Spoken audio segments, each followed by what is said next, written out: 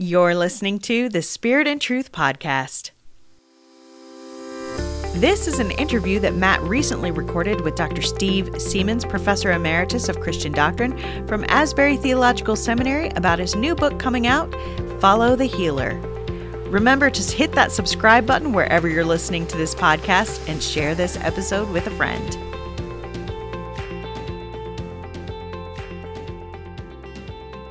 All right.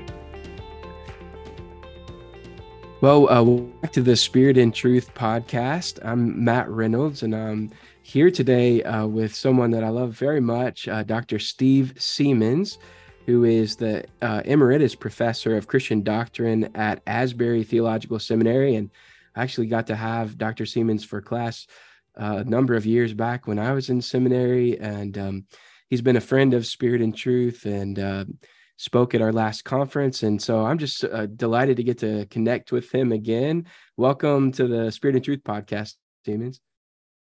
Thank you so much, Matt. And it's sure good to see you again. We had a fun time together at our conference this spring, and that was a real blessing for us to have you there. So always glad to connect with you. Amen. Yeah. Well, we were just talking before we started recording about this new book project that I'm really excited about this. And I really sense the Lord is stirring up this hunger for healing within the church. And you working on or have written a new book called Follow the Healer. It comes out, it's a combination project with Zondervan and Seedbed, coming out in September. And I wonder if you could just tell us a little bit about that.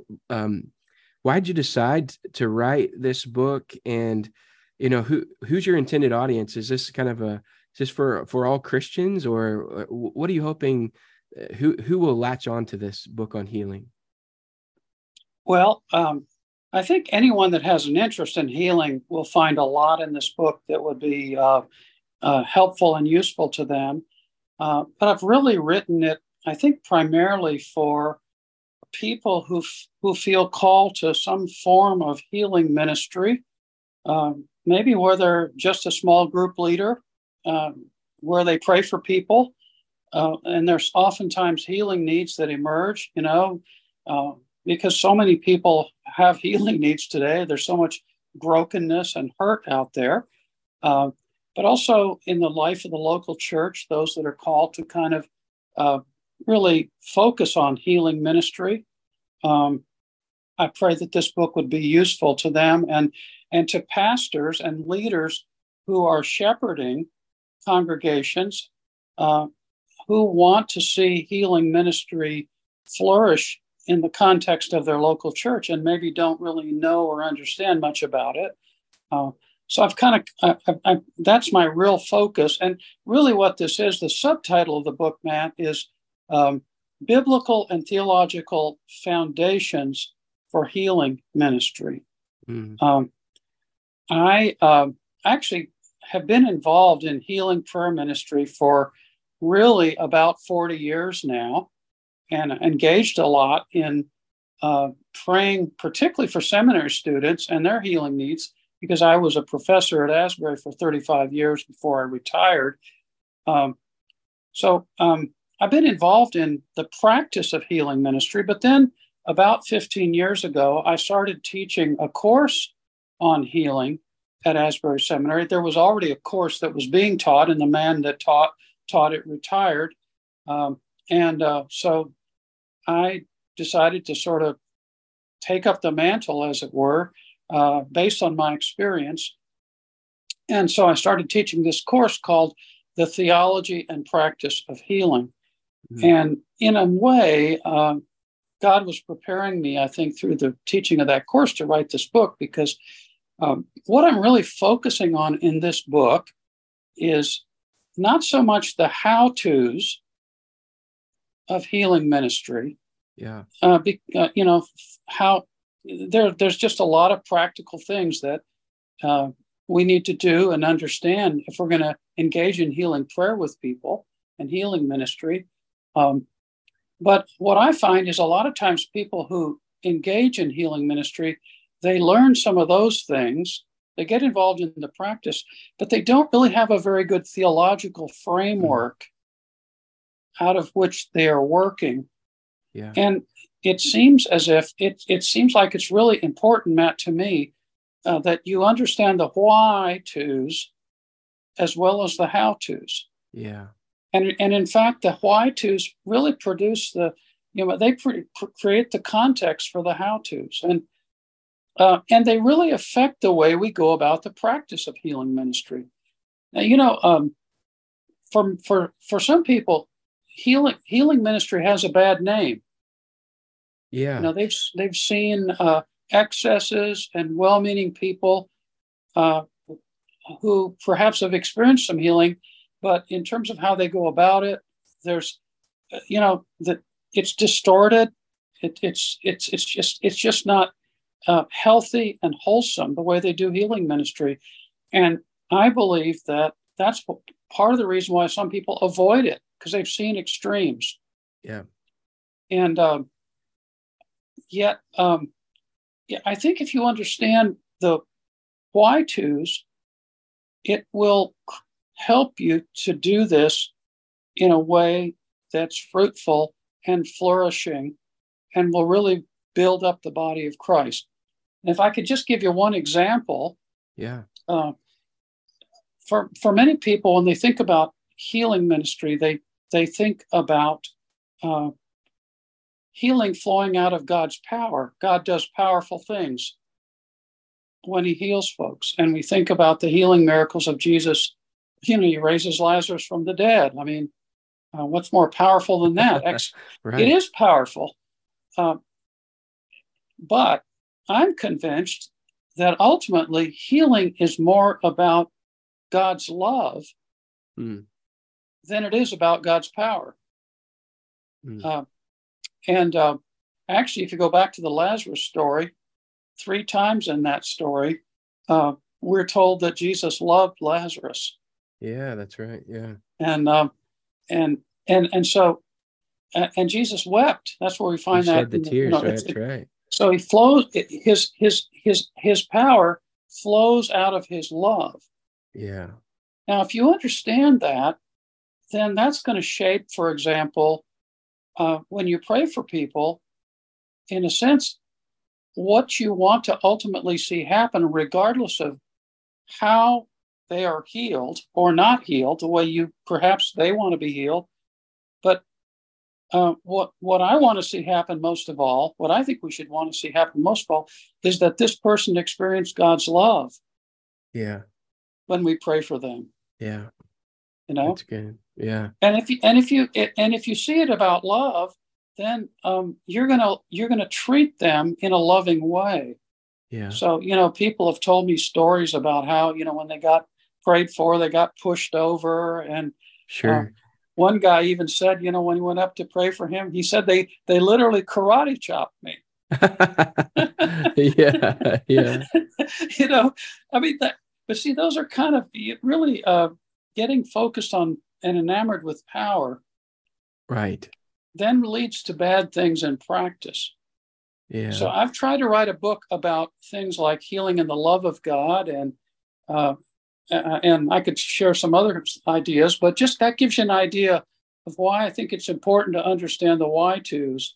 Yeah, that's good. In addition to the how-tos. Yeah, I feel like in our ministry of Spirit and Truth, I encounter around the topic of healing in particular, kind of it's like 2 ditches on each side of the road. You encounter people who are kind of obsessed with healing. It's the ultimate and only expression of God's power. There's certain charismatic circles where it's like, that's every service is just about particularly physical healing. And then on the other side, people who are skeptical of any kind of healing, and probably whether they've had bad experiences like you've described, or just been formed in sort of a theology that doesn't maybe have a place for God's direct intervention in the world in that way. But it doesn't seem to me either one of those is right. We don't want to fall in either one of those ditches. So perhaps that what you're getting at, I think this kind of real foundation and sort of theological framework can help to keep us, centered in Christ in the midst of and how that's expressed in healing ministry. Yeah. And I wrote a chapter called Healing in the Kingdom of God, because, if you look at the healing ministry of Jesus, it's closely connected to his announcement of the kingdom. Right. In addition to preaching and proclaiming the kingdom, he demonstrates it. Yeah. It's both word and deed, and his healing miracles are the chief sort of prima facie evidence that the kingdom of God is at hand. It's come, But the thing about the kingdom, Jesus talks about the mystery of the kingdom. The kingdom is both already, it's here, it's now, it's today, but it's also not yet. Yeah. And that, of course, was something that actually Jesus' own disciples didn't understand very clearly. But you see, if you can understand that already not yet concept well about the kingdom, then you're going to both believe in the possibility and the reality of supernatural healing. It's now. It's not just someday. It's today. Yeah. But it's also not yet. And there's some things, and so you live in that tension in healing ministry. And some people, I think, overbelieve in the alreadiness of the kingdom. Yeah. And then others underbelieve in the alreadiness of the kingdom. And then there's sometimes the folks that believe it's all already, they tend to not understand the not yet very well. Yeah. And then for other people, it's just all not yet. Yeah. They're waiting, That's right. And so it's kind of living in that tension. Right. But you see, I think for those of us in healing ministry, it really helps us to get a grasp of that. And I really do hope, Matt, that this book, I've kind of written out of our own Wesleyan context. And what I'm hoping this book will do is that it will help evangelicals, like the tradition I grew up in. We were strong on doctors and medicine for healing, and we also believed, that God gave people grace in suffering, but we didn't believe much in supernatural healing. Yeah. Yeah. So I'm hoping that this book will encourage those folks to be more open. But then I'm also hoping that this book will help charismatics and Pentecostals who have often been gung-ho about healing, and thank God that they've, brought that focus to us. But sometimes they are not as discerning as they need to be. Right. And they overbelieve, you might just say. Right. And so I'm hoping this book can help them, you might just say, ground their practice of healing better biblically and theologically, and just serve as a better foundation for it. And that as a result of all that, the whole body of Christ can you might just say, engage and join Jesus more than ever Amen. before in his ongoing healing ministry. Amen. Yeah, that's beautiful. I've joked before with some of the churches that I've been involved with and experienced over the years, that would say that they believe in healing, but it's not really, in evangelical circles, that's not a big focus. And I always kind of joke, guys, like, well, we're prayerless. It's really the length of time that God heals is our issue. As long as he heals over a course of a few months, we're totally fine with it. But if he heals in a few seconds, then I'm really weirded out, Yeah. And that just always kind of cracks me up. It's really, we'll pray for people to be healed. It's just the more instant results that we have trouble with. So, and actually there's a chapter in this book called The 5 Ways Jesus Heals. And so Jesus heals through direct supernatural healing. Jesus heals through doctors and medicine. Yeah. Jesus heals through the healing powers of the human body. He's created us so that we have this propensity toward healing. Just cut yourself, and unless you're a hemophiliac, your blood's going to start coagulating, right? Right. Okay.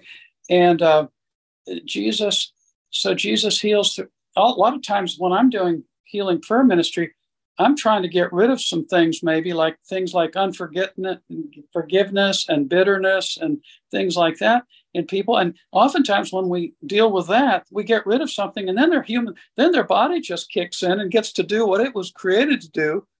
Yeah. And I've seen people healed physically for things that they weren't even praying much about the physical part of it. But as they let go of resentment, then the body could do what it's designed to do. But there's that dimension that's a third way Jesus heals, through the healing power of the body. Then the fourth is Jesus heals through sufficient grace. Paul, talks about that thorn in the flesh. Mm. And Jesus doesn't take it away, even though he prays for it to be taken. But he says, "My grace is sufficient for you." Yeah. And he gives him joy and victory in the midst of a thorn in the flesh. That's right. Lastly, Jesus heals through victorious dying. Mm. And it's interesting. So the question really is not, does God will to heal, but which way does God want to heal? And maybe it's a combination of these things. Sure. Yeah. But you're right. I think I came out of a tradition that was okay with a couple of those, but didn't emphasize some of the others. And I think we really need an emphasis on all five. And by the way, I think in John Wesley, I talk about Wesley some in this book. John Wesley, in the practice of his ministry, he had a well-orbed, integrated understanding of and engagement in all five of these. Yeah. And I think he's kind of a model. And I think some of the divide in the church between, you might just say, evangelicals and charismatics on this whole issue is that we tend to emphasize different ones of the five, but we need to kind of reclaim all of those things. Yeah, that's good. Yeah. That holistic approach. That's really good. I want to ask you a little bit more. You kind of started to get into this. When you talk about healing ministry, you just kind of back up for a moment. Are you talking about primarily physical? Are you talking about spiritual healing, emotional healing? Are you talking about all of it? And what ways are those things related to one another? You talked about that just a moment ago, that there could be physical things that are related to, say, unforgiveness or bitterness that we're harboring. How do these different forms of healing, how are they connected to one another? Yeah, well, they really are, because integrally bound up with each other. And I think that because we've been created in the image of God, we are physical, emotional, spiritual, mental creatures, and all these things are corrected. We're body, soul, and spirit, or body and soul, however you want to cut that. But those two things are just integrally bound up together. I think, first of all, healing ministry in the local church and in the Christian church really covers all of these areas. Think about many churches that have like Celebrate Recovery programs these days. And those programs are primarily dealing with emotional issues and obviously addictions and that people wrestle with. Right. And those are usually the addictions usually are ways that people medicate pain. Right. Yeah. But to get to the root of those things, that's a lot of emotional type of healing. I just think that healing covers the church is called to be involved in physical healing.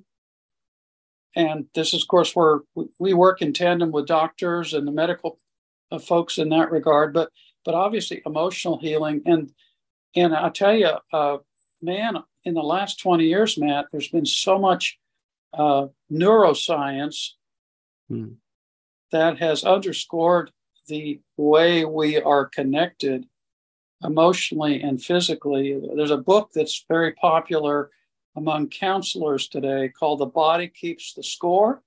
Oh yeah, I've heard of it. I haven't read it, but I've heard about that. Yeah. And just the title of it, it's a book about trauma actually, but there's been a lot of study about trauma and how we heal from trauma.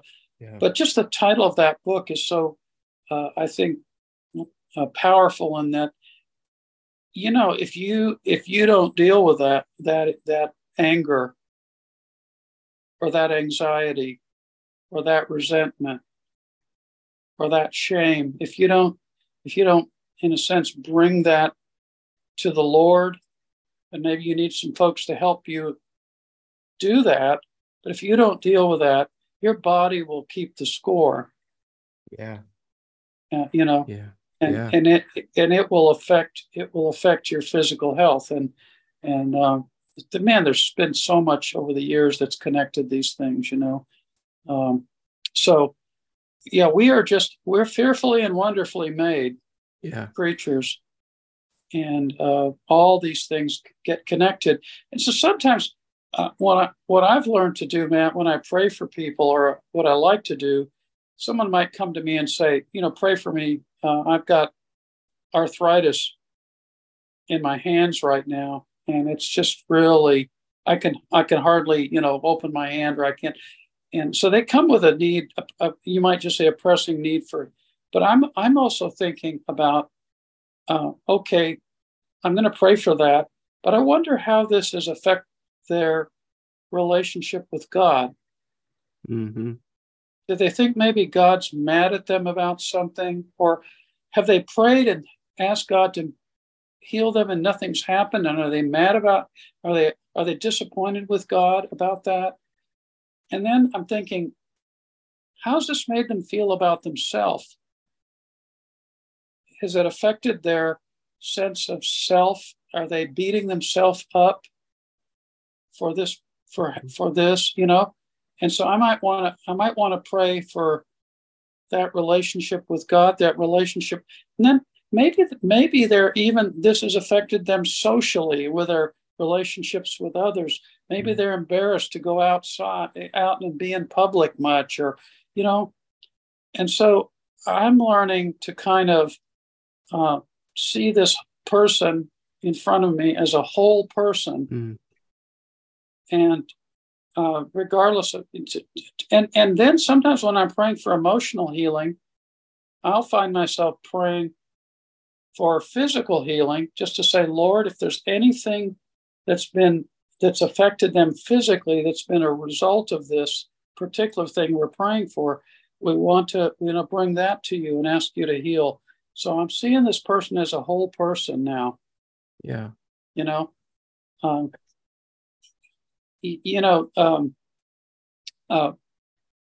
Jesus, as I study the healing miracles of Jesus, I see how he healed folks. He didn't just, heal diseases, which you might say has to do with germs and physical problems, but he cured. He was more about illnesses. Think about the woman with the issue of blood, and how he heals her when she touches him. Yeah. But why does Jesus not just let her go quietly? I mean, I don't think she wanted to be called out. Right. She was probably embarrassed and ashamed, and thinking she was going to get a good scolding. Yeah. But when Jesus says to her, when he says to her, daughter, your faith has healed you. When he uses that word daughter, that's a term of endearment. And you can imagine that woman who couldn't go to a synagogue, be a part of the worshiping community because she was unclean. And and then back in those days, people tended to think if you're sick, you must have sinned. But that one word, daughter, Jesus is not only, she's healed her physically, but now he's doing something for her in terms of her relationship with God. And he's also restoring her to community. Yeah, that's right. In front of all those people. Yeah. And I think that we have to think holistically like that when we pray with people. Yeah, that's good. I think there's a great, I mentioned this at the very beginning, but I think there is a increasing hunger for sort of understanding the healing nature of God, and how to participate in healing ministry. I'm just thinking the last church that we were at with Spirit and Truth, traveling and doing one of our weekends, at the final evening service, we were doing prayer ministry at the altar, and people stayed for over an hour and a half to have their turn to come forward. And almost every person that came that night, we compared notes with our team. I think almost every person was crying, and there was some need for healing in some capacity of their life, what they were asking for. And usually it was multifaceted in the way that you're describing. There's a spiritual component, there's an emotional component, and probably some kind of physical need as well. And it just reminded me of how I think hungry people are to receive a healing touch from the Lord, that, they're willing to stay till late on a Saturday night when they would never be at church anyways, just for the chance that someone might pray for them to receive that kind of a touch. And it kind of broke my heart that we don't, it reminds me of all the opportunities I've missed in my own life to just become available in that way to people, the gift that we can offer to people, and the sort of way that we can, embody the love and holistic sort of nature of God's healing presence that you just described in Jesus, that actually we have an opportunity to embody that for others as Christians who are walking in the Spirit, that we can do that as well. And there's something really profound there, I think. And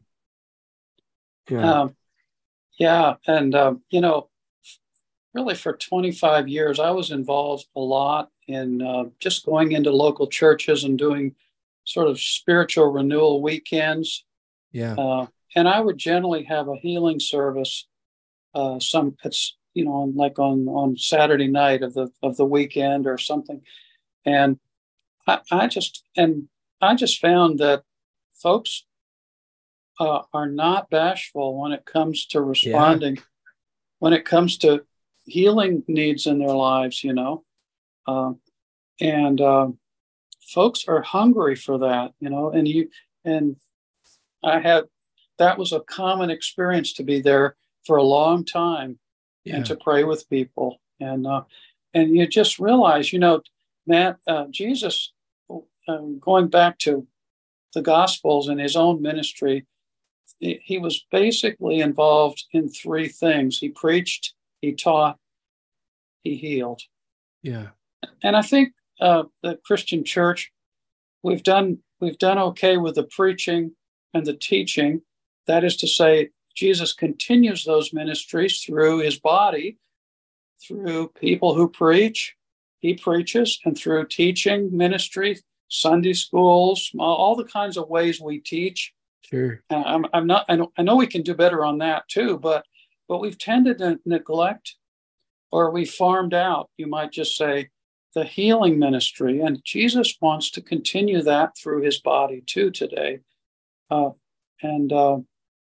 do you think folks that are is? just really hungry, and the churches, I think, that are growing today are churches that are meeting folks. Yeah. And at that level. Why do you think that is? Why has that been, at least in large swaths of the church, been such a neglected area of ministry? Because, as I was thinking about our discussion today, one of the things I wrote down is this is no small part of Jesus' ministry, right? I mean, Right. when you read the Gospels, this isn't kind of like a small little add-on. Oh, this one time he did some healing. No, this is a consistent practice and theme throughout the book. So why do you think that, at least in our current era, that Christians have neglected this area so much?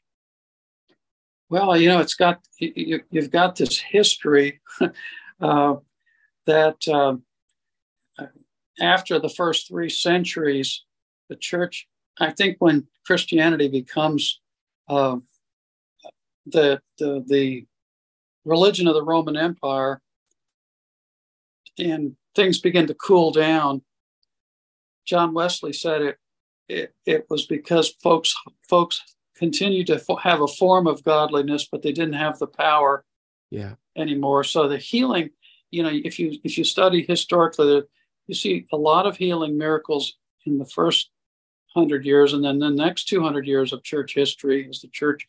But once the Roman Empire, Christianity becomes the official religion, you get a lot of nominalism and things. And then in the Protestant Reformation, sad to say, Martin Luther and John Calvin and the Protestant reformers, they were reacting against some of the abuses that were going on in medieval Catholicism with a lot of superstition. And, some of the stuff related to healing was really more superstition than anything. And so they actually sort of said, well, the reason why healing kind of stopped was because once we got the New Testament written down, they didn't really need healing anymore. The gospel could go forth just with the preaching of the word.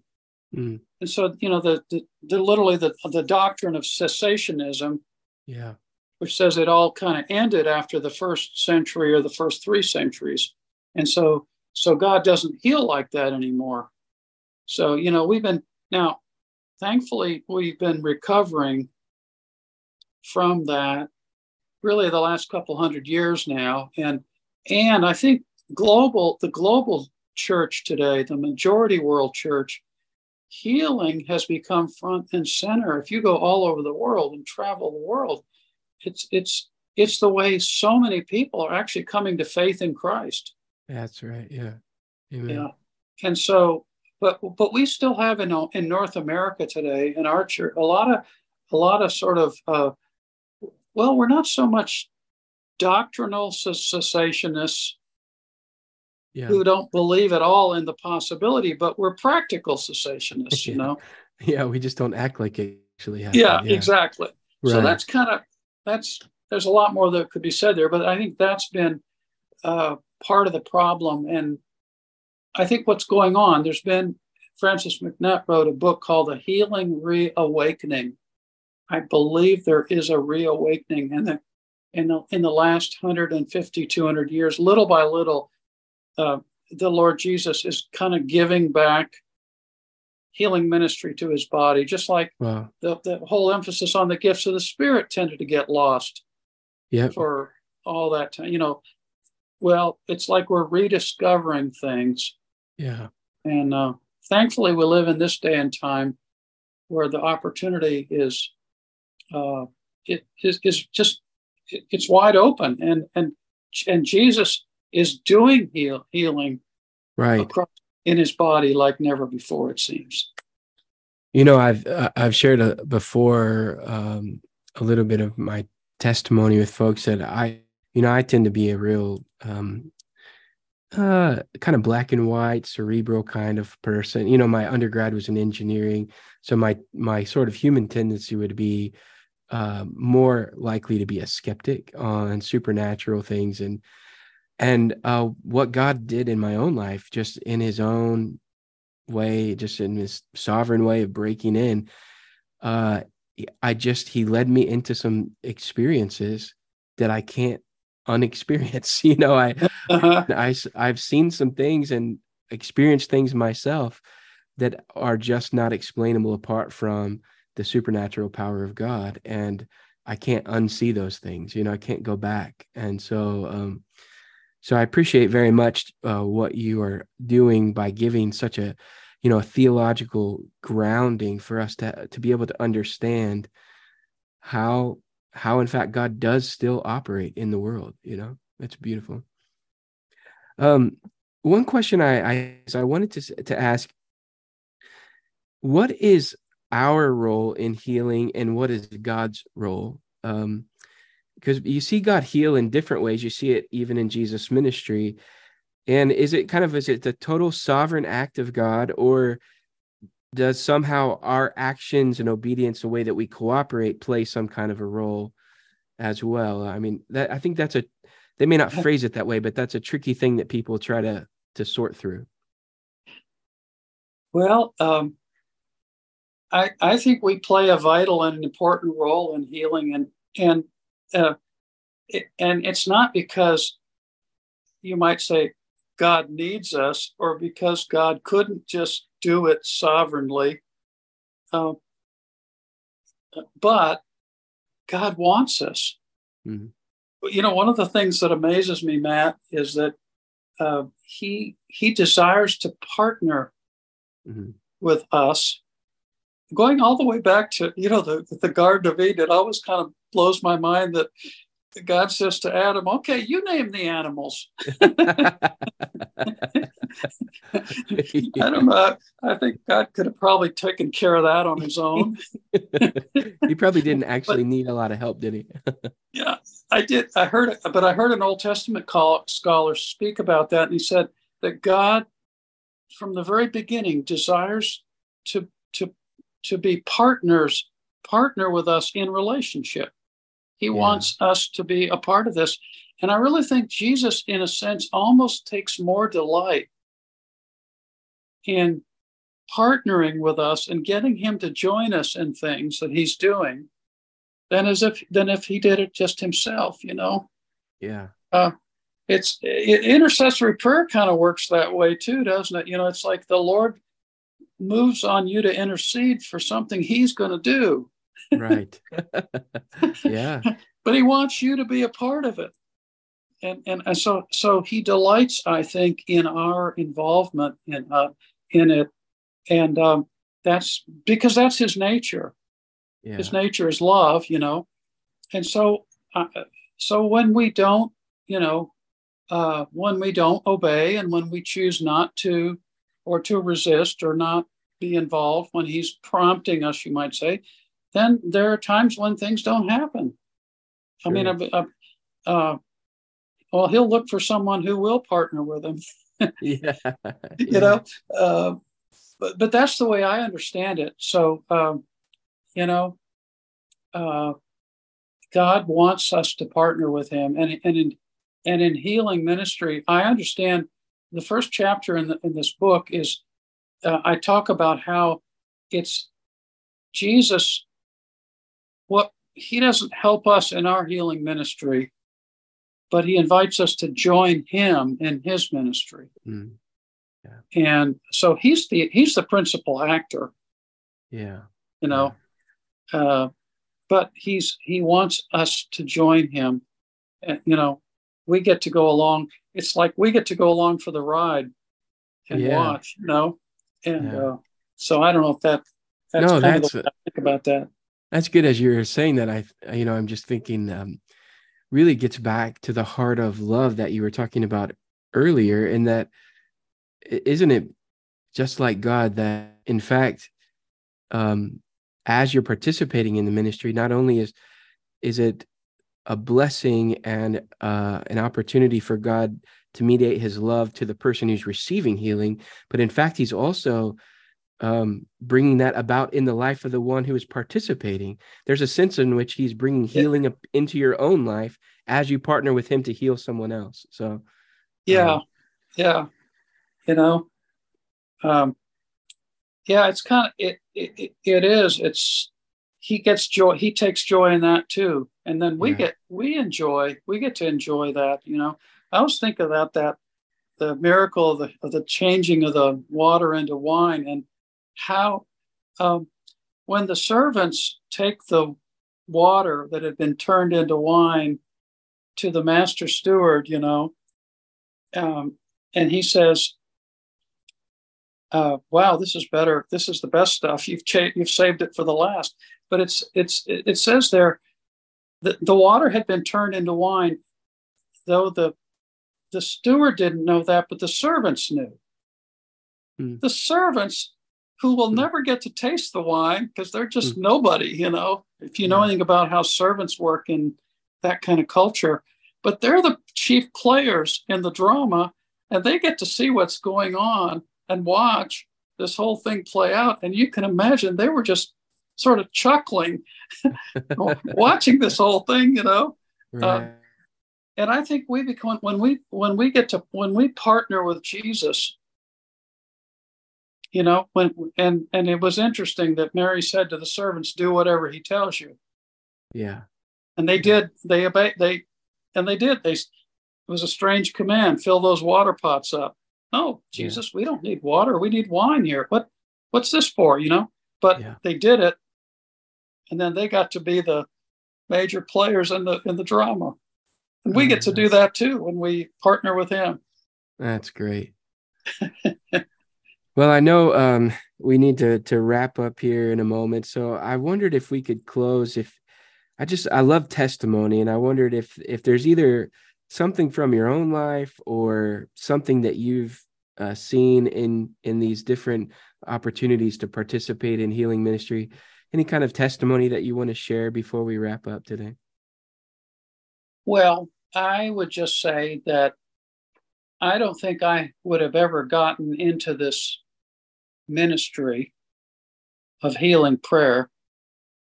Here I was, a seminary professor, trying to mind my own business, but I had some deep childhood pain, Matt, that went back to growing up in India as a missionary kid and being sent away to a missionary boarding school and being separated from my mom and dad for 8 or 9 months out of the year.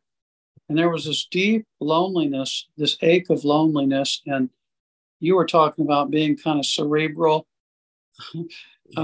earlier. Well, I shut down a lot of my hurt and my emotions.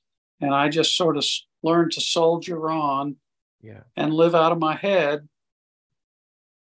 But when I was about 40 years old, and actually we were struggling with one of our kids at the time. He was, really making life difficult with us as we were dealing with some of his pain. And God used that whole thing to sort of shake me. And through the help of a counselor friend, I began to connect with, and I just realized there was a lot of hurt there, and invited the Holy Spirit to begin to connect me with it. And out of that came a recognition that I'd kind of put this coconut shell around my heart to protect myself. Yeah. And praise God, a couple of seminary students in my office one afternoon laid hands on me and prayed for me. And Jesus kind of came and cracked the coconut. And as a result of connecting, I think, with my own suffering and pain, he not only began to heal my heart, and that's been a long, ongoing journey, but he gave me eyes to see the suffering of others. Yes. And and then they seemed to know that I knew, and they began to knock on my door to want to talk to me about issues in their life. Yeah. And so that's one of the beautiful things about Jesus. He heals, but he not only wants to heal our wounds, but he wants to take them and use them for his glory. And our wounds can become wounds that heal. Amen. Yeah. Amen. I know there was a big is a big chunk of my life where I didn't really have any sense of value for what can happen when one believer just lays hand on another person and prays for God to move. And I know I've experienced in my own life that very thing has transformed my life, because God can do miraculous things when people are just available and obedient. And that might be a good word for your listeners, just to say, when folks are sharing with you about things, feel free. If the Lord prompts you at all, just to say, "Hey, can I pray for you right now?" Yeah. Just to maybe lay your hand on their shoulder or just whatever, and just pray for them. Yeah. Because Jesus may want to be using you to convey His love and His healing power to them. Amen. So don't be reticent. Go for it. Amen. Love it. Well, I'd like to close by asking you to pray for the folks listening, if that's all right. I want to encourage folks to look. This podcast will be coming out here probably before the book is released. So look for the book to come out in September. Follow the Healer by Dr. Steve Seamands. You can find it through Zondervan and Seedbed. I'm sure it'll be available on Amazon. And so you can probably pre-order that right now, actually. And so go and check that out. And I know I'm looking forward to reading it myself. And I think it's going to be just a tremendous resource for the church. And so thank you for your willingness to share today, and for your willingness to lead the church in this important work. Not just in your teaching, but in the way that you embody it within your life. It's been a great encouragement to me, and I know to many others. So thank you, Dr. Seamands, for that. Thanks, Matt. Let's pray together. We just thank you, Jesus, that you love us with an everlasting love. And you are passionate about us, and you want to see us thrive and experience fullness and joy. And it's out of your great love.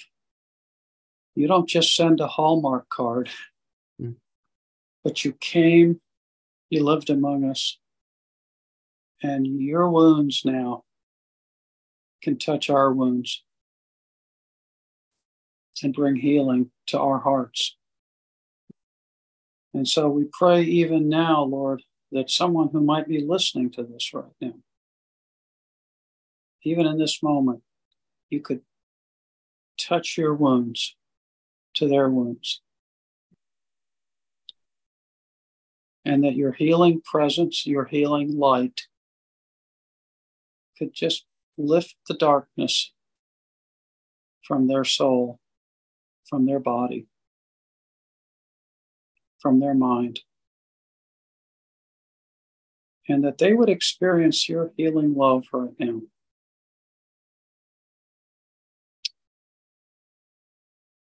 And that you would bless them. We pray for your church, that we would join you, Jesus, in this ministry, that you are inviting us to participate with you. And we say, Lord, here we are, help yourself to us. We give you thanks and praise for all that you do for us, Lord Jesus. We pray this in your holy name. Amen. Amen. That's been our episode for today, you guys. Thank you so much for listening, and thank you to Dr. Steve Seamands for being our guest. If you would like to support the mission and ministry of Spirit and Truth, head on over to our website, spiritandtruth.life/give, There you'll find all of the information you need to support us. Also, while you're there, don't forget to register for one of our 3 conferences this year. We have 3 locations, one in Mobile, Alabama, one in Conroe, Texas, and of course, one in our hometown of Dayton, Ohio. Registrations for all 3 are open and spaces are filling up, so be sure to get your slot. All right, you guys, we'll come back to you in the next conversation.